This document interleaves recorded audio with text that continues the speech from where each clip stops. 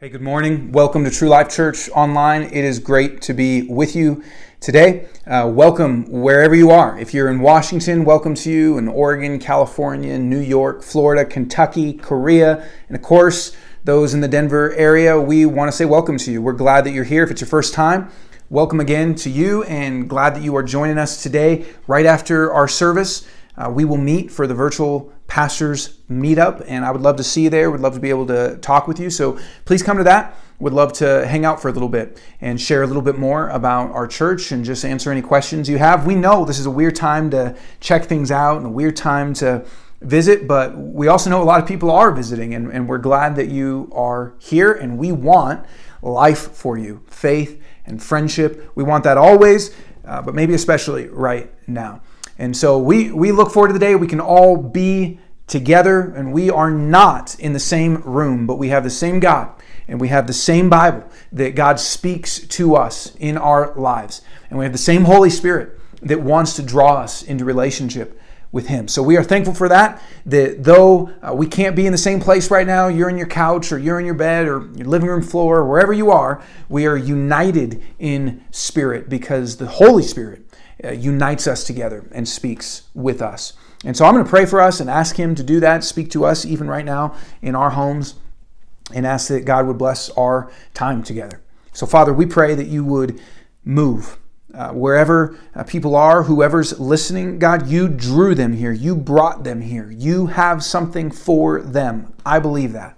And I ask that you would speak to our hearts where we most need it. And pray this in your name, Jesus. Amen. We're talking about having a restart. Many things have stopped, but it kind of gives us space to rethink how we want life to be, how we want faith to be, and friendship to be, and family to be, and maybe even our just kind of purpose and goals in life, that we have an opportunity to really kind of restart when things go back the way that, now they probably won't go back to how they used to be, but when things go back and we come out of this, that we have an opportunity to restart and do things differently, do things better. Today we're talking about relationships. We want healthy relationships. And what could help our relationships restart? Our relationships get into patterns and they get into routines, and even over time things maybe build up in our hearts where we kind of, I don't know if I want to say bitterness, maybe for some of us there's bitterness, but things kind of build up and maybe view people a little bit differently. But if we could restart our relationships. And when I say restart, I don't mean that we stop them and get new ones, but I mean if we could restart, if new life could be injected into them, if they could be done better and differently, and the old patterns and routines that have gotten created, the old ruts that we have found ourselves in could be repaved and made straight, and there wouldn't be ruts and we'd be on the straight path. There wouldn't be all the old patterns and routines, but we would create new ones. What could happen if that was the case in our marriage, in our family, in our parenting, in our friendships, in our co-working relationships, even with those that we relate to in authority over us, bosses, and in church? And what could happen if our relationships had a restart? We were able to do them healthier, better, different. What could happen? Let me ask it this way. What could happen if the hardest relationship in your life improved? And what could happen if the best relationship in your life got better? Our relationships often determine the quality of our life. The quality of our relationships is often equal to the quality of our life. You don't usually say, I hate my boss, but my work life is so great. Because the quality of our relationships in any avenue, in any form, usually determines the quality of our life. And so what would happen if our relationships were to get better, healthier? If our relationships could have new patterns, new routines, new habits, new practices, if there was new energy, we could restart in our relationships. And there's many things that we could talk about that. There's a lot of different things I could say about here's how we have healthy relationships and healthy community and marriage and friendships and all sorts of stuff. But as I was thinking about this and praying about this, I want to focus in on a key area that Jesus gives to us, because I think it's one of the keys to health in our relationships, and yet is often one that we don't focus on at all. It's a key in our health relationships. It's a key in a way to restart our relationships. And yet, I think it's one we don't really pay attention to. It's one we might not even think is a problem, Jesus says. And so I want you to think about one, maybe two relationships that you want to see grow. You want to see them improve. You want to see them get healthier. You want to see them restart. It might be your kids, it might be your spouse, it might be the person sitting next to you, it might be the person you wish was sitting next to you. But I want you to think about one or two relationships, and we're going to talk about what we need to see those restart. And to begin with, I'm going to ask this question. What is it that hurts our relationships? What do you think causes the pain, the problems, the difficulty in our relationships? And there's many things, of course, that can be. But the one we're going to look at is one of the keys that, again, often gets ignored. And this is going to be in Luke chapter 6, verse 37. And, we were going through a series in Luke and we took a break, but I keep coming back to it because it's got such great stuff when we talk about restarting our relationship with God and restarting our relationships with others. And so we're going to be in Luke chapter 6, verse 37. I'll read this and then we'll talk about what is it that hurts our relationships, how to have relational health, and how we do this. So, verse 37. Do not judge, and you will not be judged. Do not condemn, and you will not be condemned. Forgive, and you will be forgiven. Give, and it will be given to you. A good measure, pressed down, shaken together, and running over, will be poured into your lap. For with the measure you use, it will be measured back to you. He also told them a parable. Can the blind guide the blind? Won't they both fall into a pit? A disciple is not above his teacher, but everyone who is fully trained will be like his teacher. Why do you look at the splinter in your brother's eye, but don't notice the beam of wood in your own eye? Or how can you say to your brother, Brother, let me take out the splinter that is in your eye, when you yourself don't see the beam of wood in your eye? Hypocrite, first take the beam of wood out of your eye, and then you will see clearly to take out the splinter in your brother's eye. What hurts our relationships? Jesus says one of the most destructive things. This is one of Jesus' longest sermons that we have, and it's one of the first that we have that's recorded. And he focuses on this topic and says one of the things that hurts our relationships greatly is judgment. Now, let me explain about this because I do think that sometimes there's confusion around judgment in our culture. A lot of times people say, don't judge me, or only God can judge me, or that people are judgy. And we kind of use judgment as something negative and view it negatively. But we need to be judgmental. We need to judge. We cannot have a functioning society, and you cannot have a functioning life without being judging, without being judgmental in the right way, to the right degree. We'll talk about what Jesus is speaking to, but I just need to make sure we clarify what we're actually talking about. We judge all the time. We make moral judgments. Is it wrong to kill someone? Is it right to help those in need? We make moral judgments all the time about things. We make consumer choices with judgment. We say, is this product worth the money? We go on Amazon and look at the reviews and say, is this a good product? And we judge if it is or if it's not. We make judgments around what we want to teach our kids. Whether you're a teacher or a parent, we say, I want my kids to know these things because this is good to know. That is a judgment. And when they do things that are wrong, there is discipline, and teachers grade papers. They are making judgments. None of us would say, I don't want to use my judgment when it comes to buying a house. I don't have any sense of judgment. I'm not going to judge. If you went to buy a house and your real estate agent said to you, don't judge, then that would not be good, right? We use judgment all the time when it comes to moral decisions, when it comes to parenting, teaching, when it comes to consumer choices. All the time we are using judgment. We have a judicial system with judges. We have a government that makes laws. And if you don't like those laws, it's because you are being judgmental in a good sense, saying, I don't think this is right. I don't think it leads to this. I don't think it leads to human flourishing. Whatever it is, we have a judicial system. We have a political system. All of that is based on judgment. That is not what Jesus is talking about. If there is sin in your life, if there's wrong in your life, it is okay to say that is wrong. Jesus is talking about something different. Jesus is talking about something that can hurt our relationships and that is present very much so, and we often ignore. What Jesus is speaking about is a heart attitude.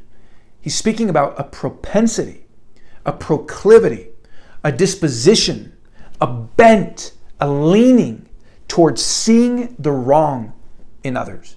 We listen to what people say, we watch what people do, we see people's characteristics, and we assume bad. We assume the worst, or we assume negatively.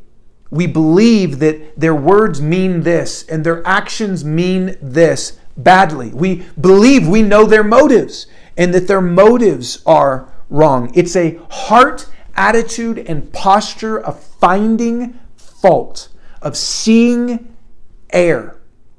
Now, if we're honest, many of us are like this, and it's way easier to be like this. In fact, what Jesus actually says, what it literally says here when he says, do not judge, is stop judging, which is assuming that we are doing this. It's not a warning. It's not a proactive warning saying, hey, if ever the opportunity comes, don't do this. He is actually saying, stop doing this, which assumes that we actually are constantly doing this. I mean, if you just think about it, isn't it easier? I know it is for me. I mean, let's just be honest here. Isn't it easier to see the wrong in our world than the good? Isn't it easier to see the wrong in people than the good? If I said, come up with 10 things that you don't like about your spouse, you might be able to nail them down really quick. Come up with 10 things that you don't like about your coworker or your boss. You might be able to knock them down real quick. But if I said, come up with 10 encouraging things, 10 ways that 10 things where you see God working, 10 things that you are thankful for, that's often harder to do. I'm not saying it's impossible to do, but we are much quicker normally to see fault, to see error, to complain, which is why there's often so much talk about gratitude and thankfulness, because even from a secular standpoint in our culture, we recognize that there's a need to focus on things that are good. We are prone to seeing the faults in others. To be judgmental is a heart posture that sees and if you want to use this language, kind of puts a bad spin on the words, actions, characteristics, motives that we see in others.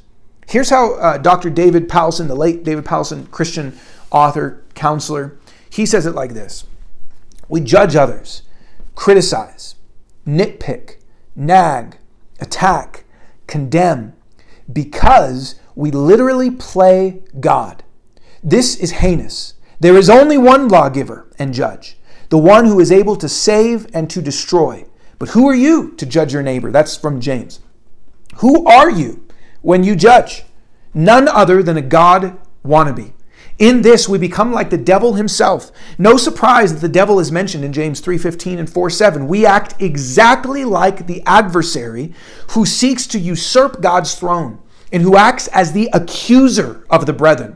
When you and I fight, our minds become filled with accusations. Your wrongs and my rights preoccupy me. We play the self-righteous judge in the mini kingdom we establish. You are so stupid, cruel, insensitive, selfish. You've gotten in my way. You don't get it. You are a hindrance to my agenda. This is how he describes what judgment is. The judgment that Jesus is speaking of, that he says hurts our relationships, is a judgment that's a heart posture that sees the wrong in others, assumes the wrong in others. When you get a text and you say, I think they actually meant this, and we read tone into it. We read people's body language and think, I know what they mean. I can see it on their face. We read emails and we believe that we know the message that they were trying to get across. We believe we can read the tone into things. We believe we know why people did things. We assume the motivation that's there, and we think it negatively. That is what judgment is. When I was a kid, I I had glasses. I didn't really wear them because I was embarrassed to wear them. And I remember in 8th grade, I think it was, that someone confronted me and said, "Why are you so stuck up? I always say hi to you, and I'm walking by you in the hall and you don't say hi to me."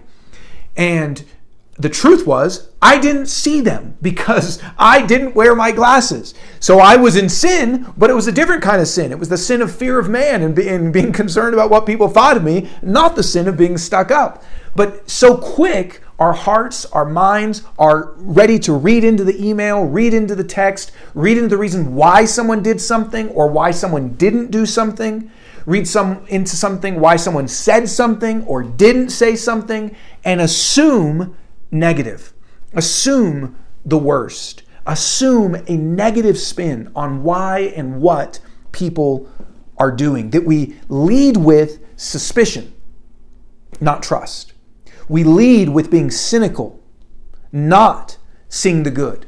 We lead with seeing bad, finding fault, not assuming the best. Now, look, here's the opposite of this. This is maybe another helpful way to think about this. This is from author Ken Sande. He's written extensively on the topics of peacemaking and started a ministry called Peacemaking and conflict resolution and relational wisdom, all these different ministries and things. He's an expert in this area. And here's what he says about this. And I just want you to listen and try to think about honestly, okay, we just, no one else knows. Just try to think about honestly, does this describe you? Is this who you are? Here's what he says. Making a charitable judgment, that means a good one and thinking the best. Making a charitable judgment means that out of love for God, you strive to believe. It means you're trying to do this. You strive to believe the best about others until you have facts to prove otherwise. That we are striving to believe the best in that email, in that text, in that action that we saw, in that passing greeting that someone gave, in the words that they spoke, in why they made the choices that they made. We are striving to believe the best unless facts show 100% otherwise. In other words, if you can reasonably interpret facts in two possible ways, God calls you to embrace the positive interpretation over the negative. Or at least to postpone making any judgment at all until you can acquire conclusive facts. Paul teaches that love, this is from 1 Corinthians 13, that love always protects, always trusts, always hopes, always perseveres. In other words, love always looks for reasonable ways to trust others, to hope that they are doing what is right, and to interpret their words and actions in a way that protects their reputation and credibility. This is the essence of charitable judgments. I love how he says that when we see two different things, and it could go one way or the other, because literally we have thousands of opportunities a week like that, where we can interpret something this way, we can interpret it that way. Which is your proclivity? If your main way of doing things is to interpret things negatively, and maybe you say, I don't do that with everybody, but maybe it's a particular person, that is judgmental. That is the essence of what Jesus is talking about that hurts our relationships. We are called, like Jesus says, and like the rest of the Bible says, and like Ken Sande says, to, unless proven otherwise, assume the best, to strive and work hard and look for the reasonable ways we can interpret things in the best possible light. So often that's not the case. I think we are experts at being judgmental. Do you assume the best? Is that how you would describe yourself? Is that how others would describe you? Are you someone that continually fights to assume what they meant with their words, the reason they're doing things, their intentions is good? Is that who you are? Jesus says that judgment hurts our relationships. And here's part of the problem. This is a big problem. The problem is, and maybe you're experiencing this even right now, the problem is we don't think we're judging. See, one of the greatest things that will hurt you and I's relationships, our kids, our marriage, our coworkers, our relationships in church and community group, one of the biggest things that will hurt our relationships is being judgmental. But the problem is we so often are blind to it. Jesus teaches on not being judgmental and then immediately gives 2 illustrations or parables on being blind. The blind leading the blind, and then they fall into a pit, and then the whole beam in the eye and the splinter in the other person's eye. And he is saying we are blind to this. That the person that is judgmental doesn't think they're being judgmental. In fact, they think they're being helpful. The person, it says, goes to the other person and says, brother, let me take out the splinter that's in your eye. That sounds helpful, right? He doesn't say, hey, idiot, come here, you got a stick in your eye. He doesn't say that. He believes he's being helpful. The person that is judgmental, this is why this is so tricky and so hard.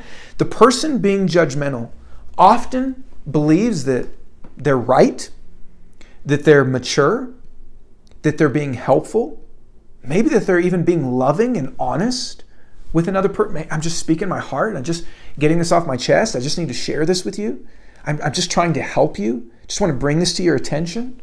The person being judgmental actually thinks they're being godly, actually thinks they're being mature, is what Jesus presents to us. They think they're leading someone even, and they are, into a pit. And they are seeing things in people's eyes. But the problem is their vision is distorted. Blindness and judgment go hand in hand. We judge and we are blind. And if we don't see our own faults and our own sin, then we can't actually help others. If we don't see the gravity of our own sin, there's no way we can actually help other people. To say that there's a beam in our eye means that our vision is distorted. It means we look at other people and think there's something wrong with them, and I'm right, and I'm godly, and I'm mature, and I'm loving, and I'm helpful, but there's a beam in my eye, Jesus is saying. Your vision, you can't see clearly if you have a beam in your eye. I mean, if you have a giant, and the word for beam is actually like a giant pillar, like a column, think like Greek temples with those big round columns, and saying that is in your eye, which obviously if that's in your eye, you can't see correctly. You think you see correct. You will say, no, I saw it. It's just the facts, and I know what they meant. I know what they said. I feel this way. Jesus is saying our emotions can be blind. Our sight can be blind. Our facts are not necessarily facts. Our vision is often distorted. Back to Ken Sande, here's what he says about the kinds of beams or the kinds of logs that are in our eyes. He says there's generally 2 kinds of logs that people need to look for when dealing with conflict. First, they need to ask whether they have had a critical, negative, or overly sensitive attitude that has led to unnecessary conflict. See, if we have a critical attitude, we're going to think that something is wrong with everybody. If we have a negative attitude, we're going to perceive things wrongly. If we have an overly sensitive attitude, we're going to perceive wrongs against us all the time that haven't happened. And Ken and Jesus say those are logs. They're blocking our vision. We don't see right. And the second kind of log that people must deal with is actual sinful words and actions that they've brought to the equation, that they've brought to the table. It's easy to see the wrong in somebody else, but maybe the log is blocking the fact that we brought that about. It doesn't mean that their sin is excused, but we contributed to it. We had sinful actions and attitudes that created the problems in the relationships. Jesus is saying we are judgmental and it hurts our relationships. And on top of that, the problem is we're blind to it. We don't think we're doing it. What hurts our relationships? Seeing ourselves wrongly, seeing others wrongly, judgment. Okay, so what creates relational health?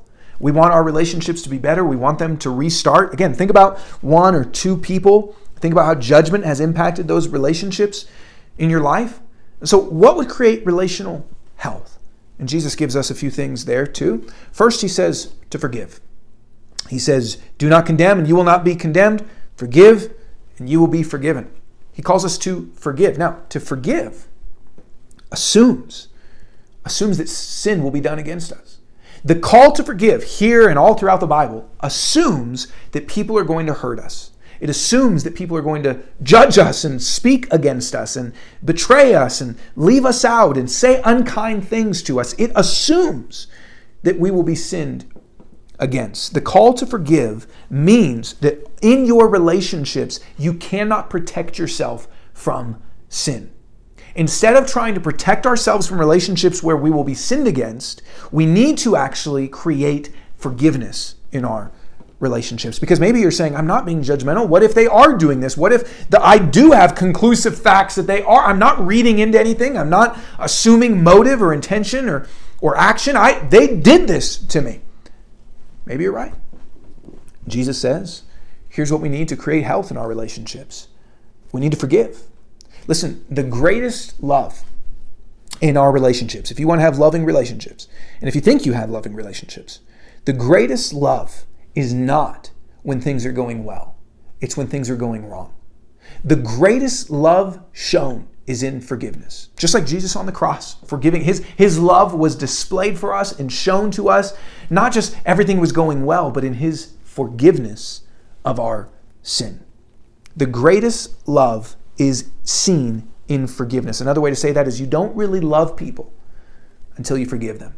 You don't really know how loving of a marriage you have, how loving of a family you have, how loving of a community you have, until you are sinned against and choose to forgive or not forgive. The most loving community, the most loving marriage, the most loving family is the most forgiving community. I can see a marriage that is filled with love, not just if they buy each other a bunch of flowers and chocolates and look into each other's eyes deeply, but if they sin against each other and there's forgiveness. That is true love. And Jesus calls us to bring forgiveness into our relationships. Sometimes we forgive by going to somebody and saying, I forgive you. You've sinned against me and I forgive you. But oftentimes, we just need to bring into our relationships a forgiving spirit. The Bible also talks about overlooking offenses. Sometimes we think that we are mature when we continually confront people on their sin. And there's a time and a place to confront sin when it's grievous and when it completely dishonors God and it's damaging the relationship to a heavy extent. But oftentimes, the Bible calls us to just overlook things. You're going to be sinned against all the time. And if every single offense that your kids do to you, that your spouse does to you, that your boss, coworkers, friends do to you, you feel the need to confront, and you even think maybe it's godly and speaking the truth in love, you're wrong. We need to overlook, to forgive actions that need to be forgiven and say, I forgive you, but also to bring a forgiving spirit, just the same way that we can bring a judgmental spirit that says, my posture, my disposition is to overlook. And listen, overlook doesn't mean that you don't say anything about it, but you feel bitter. To overlook means that you're not allowing everything to get at you and you're willing to have a forgiving and a charitable spirit brought into your relationships. Sometimes, let me say this too, I think maybe somebody needs to hear this. Sometimes what has kept us from relationships, maybe even particularly in the church, but maybe even you're scared of marriage or, I don't know, maybe even having kids. Sometimes what has kept us from relationships is the fear of getting hurt. And maybe you've been hurt in the past. Maybe people have judged you, sinned against you, done things against you. And what keeps us from entering into relationships is we're trying to keep ourselves safe. We don't want to be hurt. And I understand that. I get that. But you won't ever be able to have deep, loving relationships, which is what you actually want, unless you're willing to risk getting hurt. And listen to me, as your pastor, as someone that loves you, you're going to get hurt. Jesus never promises that you're not going to get hurt in relationships, which is why the Bible's filled with teaching saying, I don't just want you to have these beautiful, loving relationships. I want you to have forgiving relationships. That's what holds relationships together. It's not just everything going well, it's forgiveness. So, that's the first one. What creates relational health is forgiveness or forgiving spirit. The second one, briefly, is to give. He says, give and it will be given to you, which means that we don't just forgive. That's a reactive posture. People do things against us and we release them from it, but we also are to give. And the passage before this is when Jesus is talking about loving enemies. He says, do good to those that hate you, bless those who curse you, pray for those who mistreat you. Someone hits you on the cheek, turn the other cheek, they take your cloak, give them your other cloak. That it's a posture of serving and blessing. It's not just do no harm, it's to do good. It's not just to release those that sin against you, but if we want to restart our relationships and have relational health, it's to actually give. And that's to those that are giving to us and those that are not giving to us. So that's number 2. Forgive give. And then the third one is to remove the log. And we talked about that as it relates to blindness. But if we want to have relational health, part of what we have to do is to remove the beams that we could, supply Home Depot with. We have to remove the beams from our eyes in order to have relational health. And what does that mean? If Jesus says, take it out. If you've got a beam in your eye, before you go confront your brother, take out the beam. Well, it means to confess. To remove the beam is to see the sin and to confess it, which means we have to self-examine. We have to see our hearts and our actions and be able to honestly look at those things, and then we confess. Listen, let me ask you, what are the relational problems that you're experiencing right now? With your kids, with your spouse, the 1 to 2 relationships, community, church, work. What's the 1 to 2 relationships? What are the relational problems that are present there? And it's so easy for us to see what the other person is doing, right? Jesus says, here's what I want you to do. Take the beam out of your own eye first. If we did that, that would transform our relationships. That would lead to relationships restarting, relational health. He says, I want you to focus on your sin. I want you to confess and see where your heart's been off, where maybe you've been overly sensitive, or maybe where you've contributed to this. Instead of starting with judging, instead of starting with seeing what's wrong, we have to start with ourselves. Which means, by the way, that it should look to us like a beam. If you say, yeah, I know, we both bring something to the table and, it takes two to tango. And it means, though, yours should look to you like a beam. If your sin doesn't look to you like a giant pillar in your eye, you're not yet seeing it correctly. Because listen, we can see the external of another person, but we can see the external of ourselves and the internal. We know our motives. We know our thoughts. We know our hearts. We know what goes on in the darkest parts of ourself. And to be able to see it as a beam is to take an honest look at ourselves and to know, wow, I've actually sinned a lot. I actually haven't loved my neighbor as myself. Sometimes it takes other people to help us with that. Sometimes it takes good, I can provide these if anyone wants to email me. Sometimes it takes good sort of self-examination questions to ask ourselves and to think through and look through what's really going on. But Jesus says we have to start with taking the beam out of our eyes before we ever confront others. And only then can we confront others, because it gives us a new humility, because we've seen how giant our sin is. If I see a little cut on your finger and I just had triple bypass surgery and giant, scars down my chest, there's no way I can make fun of your little cut or talk about how, stupid you are and careless you are to get a little cut when I've got giant slashes through my chest and my heart's been put back together. See, when we actually are able to see the beamness of our sin, then we come to others when we see their stuff with humility. We come with a new clarity because now the beam is gone. And we can see, maybe I was looking at that wrong. Maybe I was actually just being judgmental. Or we can see what is there, but there's a totally new change in us, a totally new clarity and humility that allows us to confront. The order changes us. That's important. The order, Jesus says, first take the beam out, then go to other people if you need to. The order changes us. Because sometimes we confront other people and we hash it all out there together. Jesus says, I want you to start before you ever go to them. Get the beam out of your eye. When you do that, the order changes you. It changes you because it changes the content of what you see. It looks like a splinter now to you. You know you're ready to confront someone when it looks like a splinter. If it doesn't look like a splinter, if it looks like a giant beam, you're not really ready yet. That might be a hard truth to think about. But that is what the process helps create in us. You know that you're ready when the content is different. It's shrunk from a beam to a splinter. And maybe it's shrunk all the way that we just say, you know what, I was wrong, and we overlook it. Secondly, it changes the content and it changes our posture. We become gentle. Have you ever had someone take something out of your eye before? I used to wear hard contact lenses, and sometimes they'd get stuck all the way up in the top of my eye, and I'd have to pull it back and ask my mom or someone to kind of reach in. Can you see it? And reach in there and get it out. And they wouldn't poke, and they're not going to grab, some salad tongs and try to pull it out. They're going to gently do it. And when you see a splinter in someone's eye, when I see a splinter in my kid's hands, it changes the content of what you actually see, and it changes your approach, creates a gentleness, creates a posture of tenderness and care, that you're not poking at them and accusing them. You're actually gently wanting to remove a little splinter. That's what happens. The order changes us, which is why Jesus says, you want relational health? Forgive, give, and remove the log from our eye before we ever confront somebody else.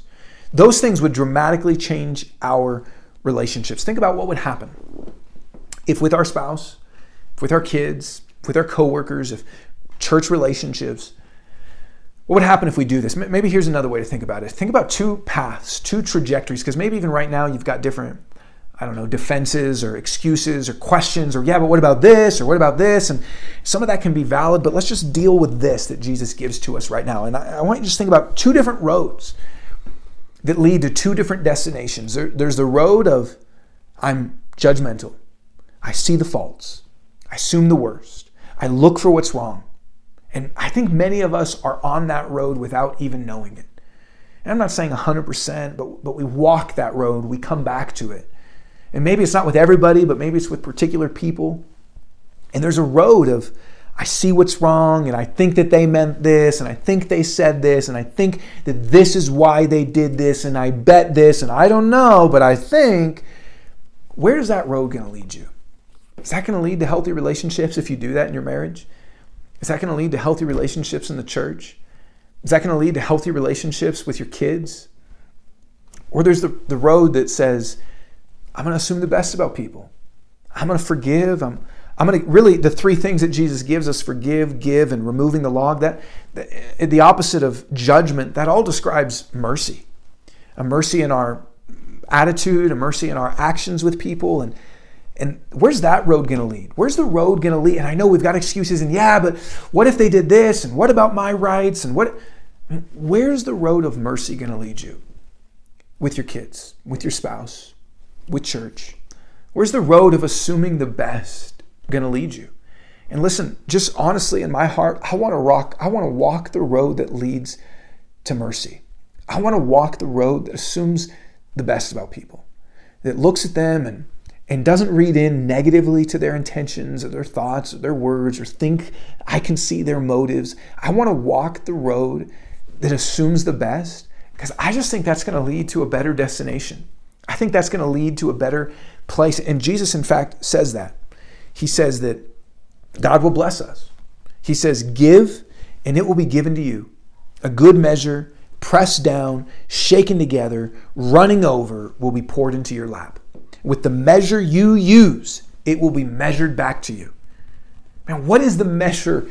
Just think about that. If we take that seriously, do you want to be measured by the measurement that you use against the person you are most judgmental towards? That's convicting. Do we want the measure used against us to be the same measurement that we use towards those we are most cynical, suspicious of? What Jesus says is that when we approach relationships like this, we will experience his blessing. And it's kind of giving this image of grain that you go in to get, and it gets measured, and you press it down and shake it together, and you're trying to get the most you can in there. He says that's how God's going to bless us. And that doesn't mean financially necessarily. That's a lot of times where our mind goes. But it means relationally. Maybe our relationships are just going to be healthy and we'll be blessed with that. Or maybe we'll experience more of God through doing this because we lean into needing him more. And maybe it is reward. The Bible does talk about reward. Again, that doesn't always mean financial, but that God will bless us and give us rewards because we're modeling his heart so much. We like to go to a farmer's market, and sometimes there's vegetable bags. $10, fill up as much as you can, in the bag. And to me, I love it. It's just kind of a fun game, and take some of the big things first, put the cucumbers, the zucchini in there, and then the carrots, and kind of have this whole system down, and jam in the green beans last because they can fit in all the crevices and the cracks, and stretch out the bag, and trying to get as much of the vegetables in there as I can. And Jesus says, That's what God's going to do to you when you live like this. That he's going to try to push in, shake it around, push it down so that it's overflowing. That's the measurement that God gives to us when we treat people with mercy and grace like this, because it so models his heart and it delights him. He loves it. So, what hurts our relationships? Judgment and the blindness that accompanies that. What creates relational health? We could summarize it with saying mercy, but forgiveness, giving, taking the log out of our eye. Finally, how do we do this? How do we actually get the ability to do this? Because it's difficult to approach our relationships like this, or particular relationships like this. And we really get kind of a clue here on how to do this when we look at verse 40. And it says, a disciple is not above his teacher, but everyone who is fully trained will be like his teacher. Now, who's the one teaching this? Jesus. He's the one that we want to become like. He is the teacher that we want. We are his disciples, and we want to be fully trained to be like him. And Jesus is perfectly merciful. The verse right before this, in verse 36, it says, be merciful just as your Father also is merciful. See, we have a merciful God. And the more that we follow him and get to know him and experience his mercy to us, that changes us. We become fully trained to be like him. We become like him as we see him and as we experience his mercy and grace to us. Because this, all the things that he calls us to, is how he is to us. If you think about it, Jesus is a judge, yes, but he's not judgmental. Jesus, and listen, some of you need to really believe this. God is not going around just trying to find faults with you. Oh, I see you did this wrong. Oh, there you did that wrong. That is what Satan does. Satan is the accuser. Jesus is a perfect judge, but he's not going around judgmentally turning over every rock and looking at everything and finding all these faults with you. That's not Jesus' heart. And Jesus is not condemning. Jesus says in the book of John, I did not come into the world to condemn the world, but to save the world. When Jesus sees sin in your life, in my life, he moves towards it with grace and love. See, all the things that he calls us to, that's already who he is. Who he is not just abstractly, but who he is to you, who he is to us, that he is not judgmental, that he is not condemning, that he is forgiving. Jesus has seen all the stuff in your life. And listen, for some of you that say, I can't forgive myself, I know God forgives me, he wants you to know his forgiveness even more. Because that's the real key to experiencing no shame and no guilt, is not just forgiving yourself, it's experiencing his forgiveness. He says he is the merciful one, the one that on the cross forgave us of our sins, that sees into the depths of our souls, the worst of us, that maybe we haven't shown to anybody else. He sees it. He forgives. And he gives. He gives. He blesses. He does good in our lives. He serves us. And listen to this. Jesus has no log in his eye. He sees you perfectly. All the faults, all the flaws, all the mistakes, all the foolishness. He sees us perfectly. No log. He knows us to the depths. And what does he do? He says, I want you in my family. I want you to be mine. I want you to be a part of myself. I want to unite you to me. He sees us perfectly, and he sees our sin perfectly, and he treats us with gentleness. He sees the splinter in our eye, and he comes to us. The Holy Spirit comes with conviction, not accusation, comes and says, I want to get these things out of your life because I love you. He gently shows us, there's a problem here. I love you. Let me help you. He does that over our whole life. He is a gentle sanctifier. He is not poking around, accusing. Jesus isn't like that at all. Sometimes, for some reason, we have a distorted picture that that's what God is like. We think that's what maturity even looks like as Christians, is to poke everybody. It's not. Jesus gently brings up our faults and shows us because he loves us and wants good for us. We want to restart in our relationships, don't we? I mean, what if our relationships were full of mercy, full of grace, not full of judgment? What if we assume the best about people, not the worst? What if in every opportunity, we get thousands of them, we said, I'm going to strive to believe the best. I'm going to overlook offenses. This is what will restart our relationships. It'll transform them from the top to the bottom. All relationships in our life.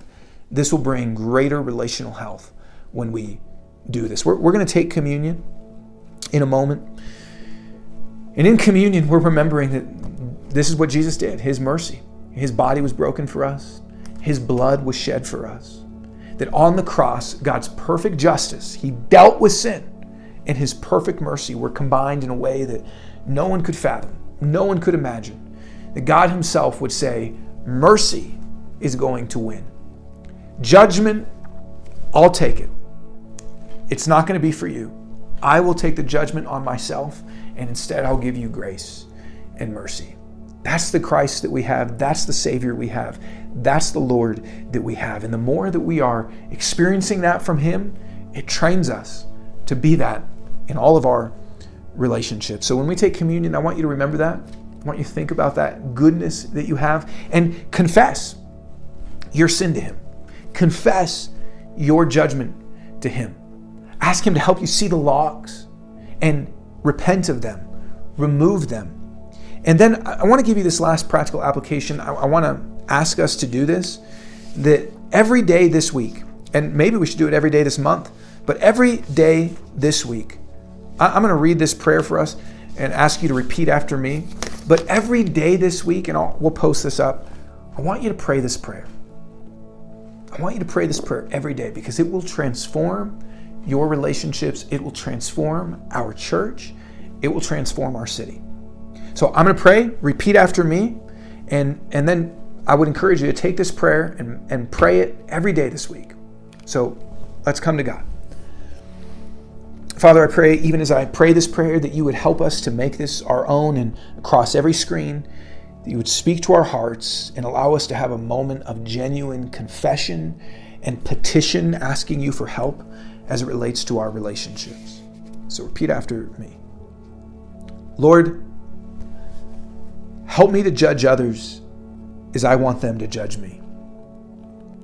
Charitably, not critically. Privately, not publicly. Gently, not harshly. In humility, not pride. Help me to believe the best about others until facts prove otherwise. To assume nothing. To seek all sides of the story. And to judge no one until I've removed the log from my own eye. May I never bring only the law to find fault and condemn. Help me to always bring the gospel to give hope and deliverance, as you, my judge and friend, have so graciously done for me. God, we thank you for your grace. We thank you that you have given us overflowing amounts of mercy. We pray you would forgive us of our judgment. Help us to see where that is present in our lives. And God, restart our relationships. Let them be better and stronger than they've ever been, marked by, filled with grace. In your name, Jesus, we pray. Amen.